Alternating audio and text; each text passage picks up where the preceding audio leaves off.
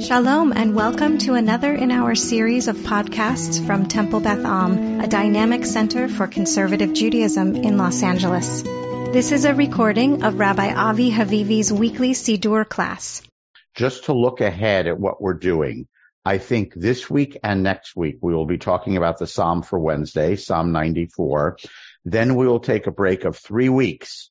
We have Hanukkah, when our schedule will be different. Then is the Tuesday in between Christmas and New Year's, which I'm just going to declare I'm taking that week off. And then the first Tuesday in January is the 10th of Tevet, which is one of the daytime fast days, when we will be doing Avinu Malkeinu and laning, and I think that will also make our schedule difficult. So we're going to meet this week and next week, the first 2 Tuesdays in December, and then we'll be off until January 10th. We will miss 3 Tuesdays, okay?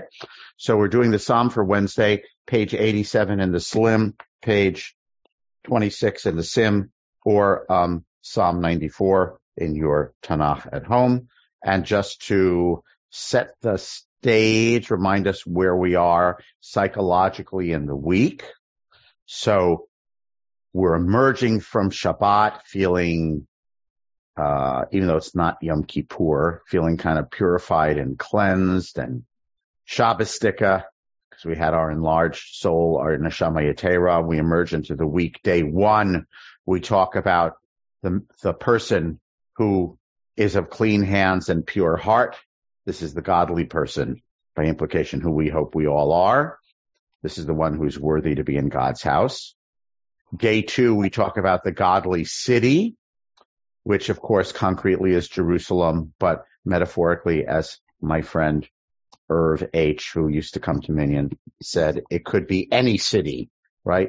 So Sunday is any man, and Monday is any town. Any town can be the city of Tzedek, Mishpat, and Chesed. All sounds great. Tuesday, we're starting to wilt a little bit, okay? Because we're saying, okay, God stands up in the council of either the gods or the angels or the human judges, however you interpret it. And you know what? Those other leaderships, those other gods or angels or human judges, they're not doing such a great job. They have feet of clay. They're mortal. They're disappointing. We're disappointed in them. We realize that the only true judgment comes from God. God is the only true judge. The mood declines further heading into Wednesday, which I would also like to point out is as someone pointed out to me once, never occurred to me, is the furthest point in the week away from Shabbat, right? Even before Wednesday was referred to as Hump Day, right? It was the furthest day in the week away from Shabbat. And this, in fact, is kind of, I'm going to call it in the daily Psalms, sort of the low point psychologically. Okay, here we go. Today is Wednesday, and here's the Psalm we say. El Nekamot Adonai, El Nekamot Hophia. Okay? God of, here it's translated as retribution. Nekamot is sometimes revenge. It can be, recompense for evildoers. I was trying to think of another word of retribution. We can say retribution. God of retribution, Hashem, God of retribution, appear. What is the implication if I am requesting that God appear? That you feel God is absent. God has not appeared. Where are you? Well, I can interpret it differently. Okay, Michael. God has not abandoned. God is still present, but the attribute of retribution is not in the forefront, and that's where. Okay, I got it. Although again, the grammar in the Hebrew is pretty simple. It's that El Nekamot, yes, the God of retribution, apparently has not yet appeared. That's what I'm feeling. Sorry, that's what the psalmist is feeling. So the psalmist is saying, "Nu, appear already. Hinaseh shofet haaretz, hashev gemul al geim. Rise up, O judge of the world, and return the deserving justice to the arrogant." The justice they deserve. Sorry, that was their bad, right? Punish the arrogant as they deserve. Okay, right? there's still something screwy here. Yeah. Well, we always associate Adonai with compassion and Elohim with. I got it. That's if you're rabbinic and you're assuming that, you'd have to wrestle with this, Michael. I don't think that's necessarily the assumption of the book of Psalms. I think that's a retrojected interpretation that God's name, Yud Kei Vav Kei, is attributed with mercy, whereas Elohim with his severity. Or you could say, well, we need severity, but I want you to appear God and do it mercifully. How about that? Okay. Not a Sodom and Amorah kind of trick, right? Something like that. So anyway, rise up, O judge, and pay those evildoers back, the arrogant. Ad matai risha'im Adonai, ad matai risha'im ya'alozu. There is, by the way, this is a little like the first line, El Nekamot, structurally. There's some technical term for that. I don't remember what it is. It's when you start a line in the first half of your sentence and you finish it in the second half of your sentence. So I want you to hear it in the first line.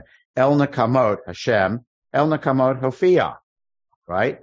Ad matai risha'im Hashem, Ad matai risha'im Ya'alozu, right? Ad matai risha'im, how long will the wicked, is a partial sentence. It is not grammatically a full sentence. How long, the equivalent would be something in English like how, it's not bad. How long, by the way, the English translation doesn't quite capture it. It says, how long Adonai, how long shall the wicked exalt? It's really, if you look at the Hebrew, how long shall the wicked, O God, how long shall the wicked exult or rejoice? Aliz means jolly. It also for a time in Israeli slang meant gay, like homosexual. I don't think I don't think that would be the word for gay nowadays. Actually, nowadays the word what the word in Hebrew is for gay people? Gayim. Okay. You know what the word is for trans people? Transim. Okay. So aliz means to exult, to rejoice, to be happy.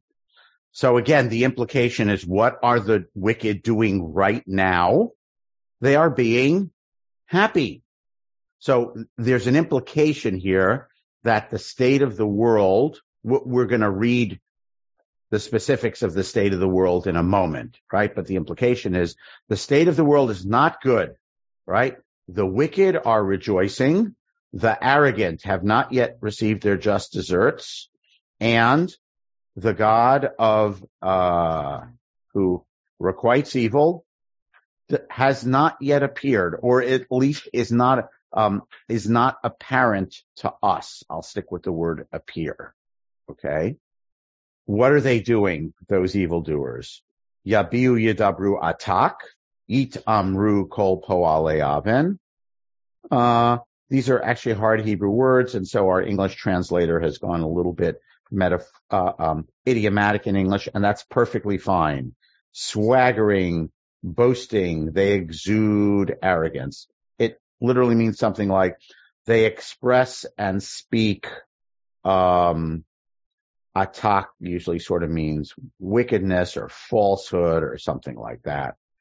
And yit amru is the hitpael, the reflexive of amar, to say. So it's sort of like they say of themselves. And that's how it gets translated as boasting. Okay? All the evildoers. So all the evildoers Barbara, we're in the Psalm for Wednesday, page 87 or page 26 or Psalm 94. Thanks for asking. So anyway, all those evildoers, they're all talking big. Okay? They're boasting. They're expressing themselves arrogantly. Not only are they talking, Amcha Adonai Yidak'u V'nachalatcha Ye'anu. They are trampling, crushing your people and oppressing your portion of your inheritance, your portion. Now, on this, when I say trampling your people, what's your immediate reflex when I say what's your people? People Israel. Right. So that would be the immediate reflex. Okay. So which would suggest that is it suggest Gentile nations oppressing the Jews? That's kind of usually our assumption. But let's go on. Almana v'ger yaharogu v'tomim yiratzechu. They kill the widow and the immigrant, if I may say that, and they slaughter the orphans. So we have here the three category, the classic troika of the people who are the least able to defend themselves in society. Almanah, the Atom, and the Ger, presumably because they do not have any family to defend them in a society which is sort of family and clan based in terms of justice. They stand alone. They have no money in the bank. Okay? So this sort of suggests that somehow, or I just want to raise it as a question, is this just somehow parallel to Am and Nachalah, meaning they oppress your nation, they oppress the poor, or is the Almanah, the Ger, and the Yatom, the widow, the stranger, and the orphan, is that somehow an amplification of who the Am is that we're talking about, that the evildoers are oppressing? Who are God's people who are getting oppressed? It's the downtrodden. It's the ones who can't defend themselves in society. So at first blush, our assumption is, this is something about the Jews being, oppressed. But I think there's not much else here. We'll see. Although the Am and the Nachalah are mentioned later on, there's not much here in the Psalm that really gives it a nationalistic feel, right? So I would argue that Am and Nachalah here, if it doesn't specifically refer to the widow, the orphan, and the stranger, it might just mean the people, right? Or as we now say in politics, when we want to refer to working class people, folks. Okay? So they're oppressing the folk. They're oppressing the people. I don't think this is particularly Gentiles versus Jews, because there's nothing else at the Psalm that really hints at that very clearly. There definitely are traditional interpretations that say that, okay, that it's about, the Gentiles oppressing the Jews, but I don't necessarily see that in the Pshat. So these evildoers are rejoicing because they're getting away with murder, literally. Okay? Vayomru, and they say, who is they? We'll just leave that hanging. Lo yireh Yah, v'lo yavin Elohei Yaakov. They say, God doesn't see any of this, or God can't see. Literally just means God doesn't see. And Elohei Yaakov, the God of Jacob, just another epithet of God, does not understand or discern, because it's parallel to see here. Our translator has it as pays no heed. That's good enough for me. Okay? So who says that? The evildoers. Yes, that is one possibility. And what's the other possibility? Who are the other people? Jews themselves. Which people? The Jews themselves. Which Jews? Yeah. Which Jews are we talking about? Those that are subject of the folks. evildoers. The folks. The ones who are getting stepped on. Okay? So it could mean, I think it could mean either one. By the way, notice the different sense of it either way. If it's the evildoers, then they're saying, we can get away with anything we want because God doesn't exist. Essentially what that means. God's not going to do anything. If in fact it's the oppressed themselves, those who are being taken advantage of, saying it, then the tone is, look what we're going through, and God doesn't do anything. Everyone get the different sense of that, depending on who they say. And of course, I suppose there's a third possibility, a more neutral one, because we are going to get to another category of people in a moment. Okay. I guess the third possibility is just like in English, when we use the phrase, they say. Who's the they? Everyone, them, whatever, right? So it could just be not the oppressors, not necessarily the people who are getting squished, but just sort of the general, people say, well, it looks like God can't hear and can't see. Doesn't say here. Can't see and doesn't know. That's what that means. God doesn't see and doesn't know. That's what it means, lo yarev lo yavin. So it could be third category of people, which could be, in theory, something like us, maybe, right? Not the directly oppressed, but some others who see this going on in the world, who say, well, I guess God doesn't see and doesn't care. Everyone follow that? So I think there are really three possibilities of who says. There's no stage instructions about the tone of voice. Okay? And so it's open to interpretation. Okay, pause. Alan? Yeah. Alan, then Michael O. Yeah, if we go back, though, we talk about these people that are exuding arrogance, that are boastful and swaggering. Yep. So it seemed to be, and it follows through, it's they. It seems like, so I think it appears based on that, and it's coming through that way. It seems to be that these are the boasters. The boasters, and this is part of their swaggering. Yeah. Okay. All right. That is an interpretation. Absolutely. Yeah. Michael O. Yes. Rabbi Avi, can this be based on when was this written? I don't know. 500 BCE, 1000 BCE. We'll round it off. 1000 to 500 BCE. Or you could say it was written by King David at some moment in his life. I didn't happen to look at a traditional commentary to look at. The traditionalists sometimes say King David wrote this psalm when something in his personal story. I don't happen to know off the top of my head. I'll look that up for next week. But go ahead, Michael. But when was it written? Michael, you're asking when it was written. Does this help you at all? 500 to 1000 BCE? Wouldn't that have an effect on what what is being said? In other words, like if these evildoers or if the temple had been destroyed or something happened, that could be. I'll parry back at you a little bit on this. You're looking for some moment in history where the helpless were taken advantage of, as opposed to the rest of history when the helpless were not taken advantage of? I mean, why do we think the Torah and the Psalms are always talking about the poor, the orphan, and the widow? Because they're always getting it. Right. So yes, one could look for a moment. Well, we would say, not during the rule of King Solomon, who judged justly and every person sat under their vine and under their fig tree and none to make them afraid. The mythical Pax Solomonica about, 950 BCE before the kingdom split, when everything was good.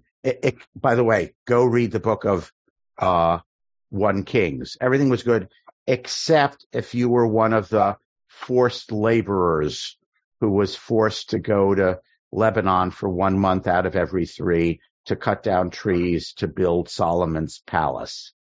So maybe it wasn't even great for everyone then, he said, somewhat cynically. Okay, Bernie, then Barbara. Avi, do you think that the Levites spoke to throngs by doing these different psalms on different days? That maybe Wednesday was people were forgetting the Shabbat and God and the Torah, and I don't think it matters what era this was written, because today do the rabbis speak to the crowd, or does the minister speak to the crowd, or do politics address current events? It's a good question, Bernie. We don't really know. Again, the Mishnah says this is what the Levites recited. There were regular people who were present at parts of the temple service. They didn't come into the Beit HaMikdash, the temple. to actually see the sacrifices, because that was a precinct that only Kohanim and Leviim could be in. But there was an outer courtyard where regular Israelites came, including a courtyard for women. There was a separation. Wasn't necessarily a mechitza the way we see it in modern Orthodox schools, but there was, the general Israelite section, but then there was the women's section, and the women were not. So there was, this may have been a public recitation. Long-winded answer. Maybe. Yeah. But yes, people may have been there. Right. Barbara. Thank you. I looked it up. The Psalms span a time frame of about 1,000 years. Most of the Psalms were written between 1010 and 930 BC during the time of David and his son Solomon. That's what, pardon me, Barbara, what is your source? That's some from source, meaning that would not be, between 1,000 and 900 would not necessarily be what a Bible scholar would say. Well, what's your source? My source. Yeah. It's on Google. Okay. But Avi, aren't the my point is being that I'm just saying, yeah, the traditional point of view is that the Psalms were written by King David, and the critical Bible scholar view is most of the Psalms were written sometime during the first temple period, except for a whole bunch of them which were written during the second temple period.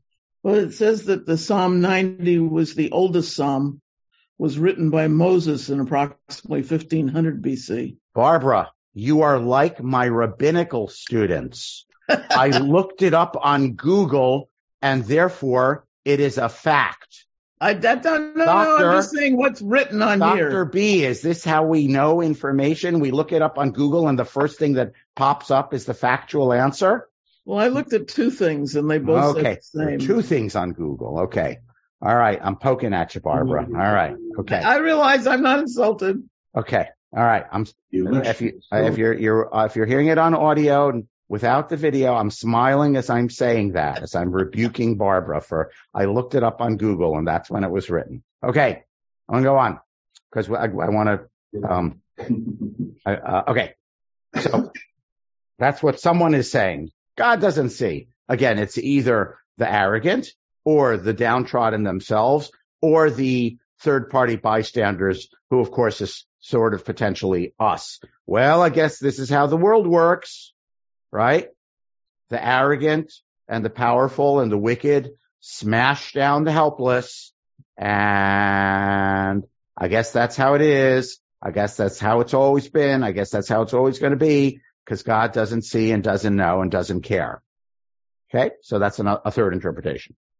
Then the psalmist says, then a change of emotional direction. Binu boarim ba'am, uchsili matai taskilu. Hey, wise up, you fools among the folk. And fools, when are you going to wise up?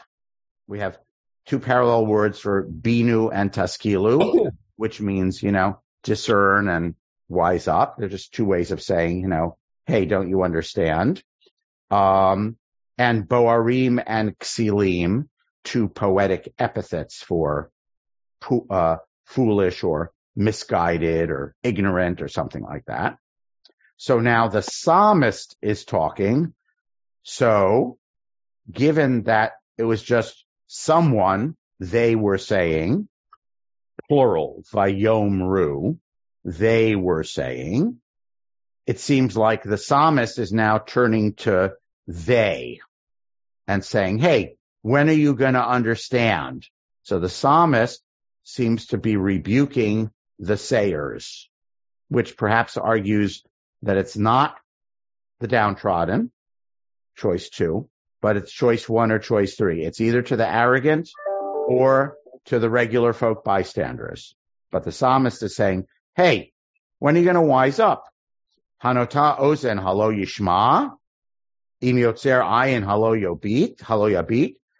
The one who creates hearing, the ear, literally. You think that one, I'm trying to not be gendered and not say he, okay? You think that one doesn't hear? The one who creates sight, you think that one doesn't see? Implication, who are we talking about? This is not a trick question. God. God created, right? We started just with, Yireh and Yavin. God does not see and does not pay heed. Okay. And here we have hearing and seeing. God creates hearing. You think God doesn't hear? God creates your sense of sight. You think God doesn't see? Rhetorical questions to which, of course, the answer would seem to be yes, right? It's a rhetorical question that implies that you know what the answer is. By the way, that hey, for those who pay attention to Hebrew, hey at the beginning of a word with that vowel, which is called a chataf patach or an abbreviated patach. It's a line with two dots next to it. Hey, with that vowel under it at the beginning of the word is called a hey hashe'elah. It is the question. It makes it an interrogative. By the way, in English, we don't do this. It would be helpful at the beginning of a sentence if you told the reader this is going to be a question. So in Spanish, they put in an upside down question mark, and in Hebrew and in Arabic, they put in a particle to tell you that it's an interrogative. And in English, we don't have that. We're kind of impoverished that way, right? But it says that which follows is a question. Does the one who create the ear not hear? Does the one, im is parallel to, and then so it means the same one. It's also a question. Does the one who reproves the nations, disciplines the nations? Okay.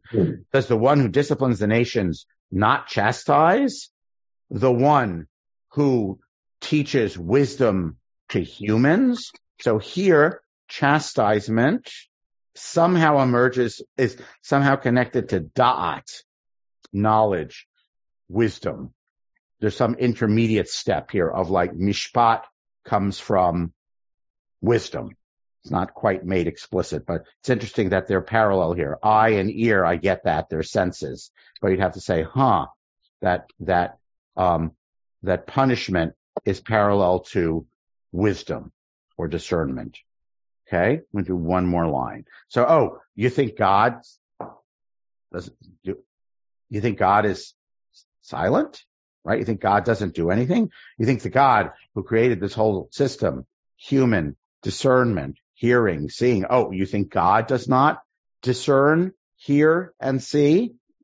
One more line. Adonai yodea machshavot Adam ki hema havel. God knows human thoughts, that they are futile. That's a word from the book of Kohelet, Ecclesiastes. Futile, pointless, translated in Ecclesiastes as vanity, because that's somehow what vanity meant in 1611, in the King James Bible, not what vanity means today, but some empty, futile, pointless. God understands human thoughts here, which might mean plans that are ultimately futile, which could either be the thing that you're thinking, those machshavot, that God is absent, that Elvis has left the building. Either that's what's referred to, that's the thoughts that's referred to as hevel, empty, pointless, right? Or the thoughts of the wicked, thinking, I can get away with this because God doesn't see, right? Those thoughts are futile. Or the bystander, right? Or I think I said this, the bystander saying, God's not going to do anything. God never does anything, right? The psalmist might be saying, those thoughts of yours about God, that's what's hevel. By the way, the literal concrete meaning of hevel havalim, vanity of vanities. Anyone know what's a hevel? We need a good Hebrew. If Vered were here, she would tell us. Hevel, it literally is water vapor. It's what comes out of your mouth on a cold winter morning. This means it doesn't happen all that often in Los Angeles. Okay. Vered is apologizing for not being here. She okay. So that's what hevel is. In other words, hevel is literally it means water vapor. Okay. So the connotation of it is something that appears to be substantial, but that is actually insubstantial. It's a metaphoric word. to mean something that you thought was something, because like you saw the breath come out of your mouth on a cold winter morning, but you try, what happens to it? It disappears. And if you try to grab it, there's nothing there. Evanescent would be the fancy schmancy English word for that. Okay.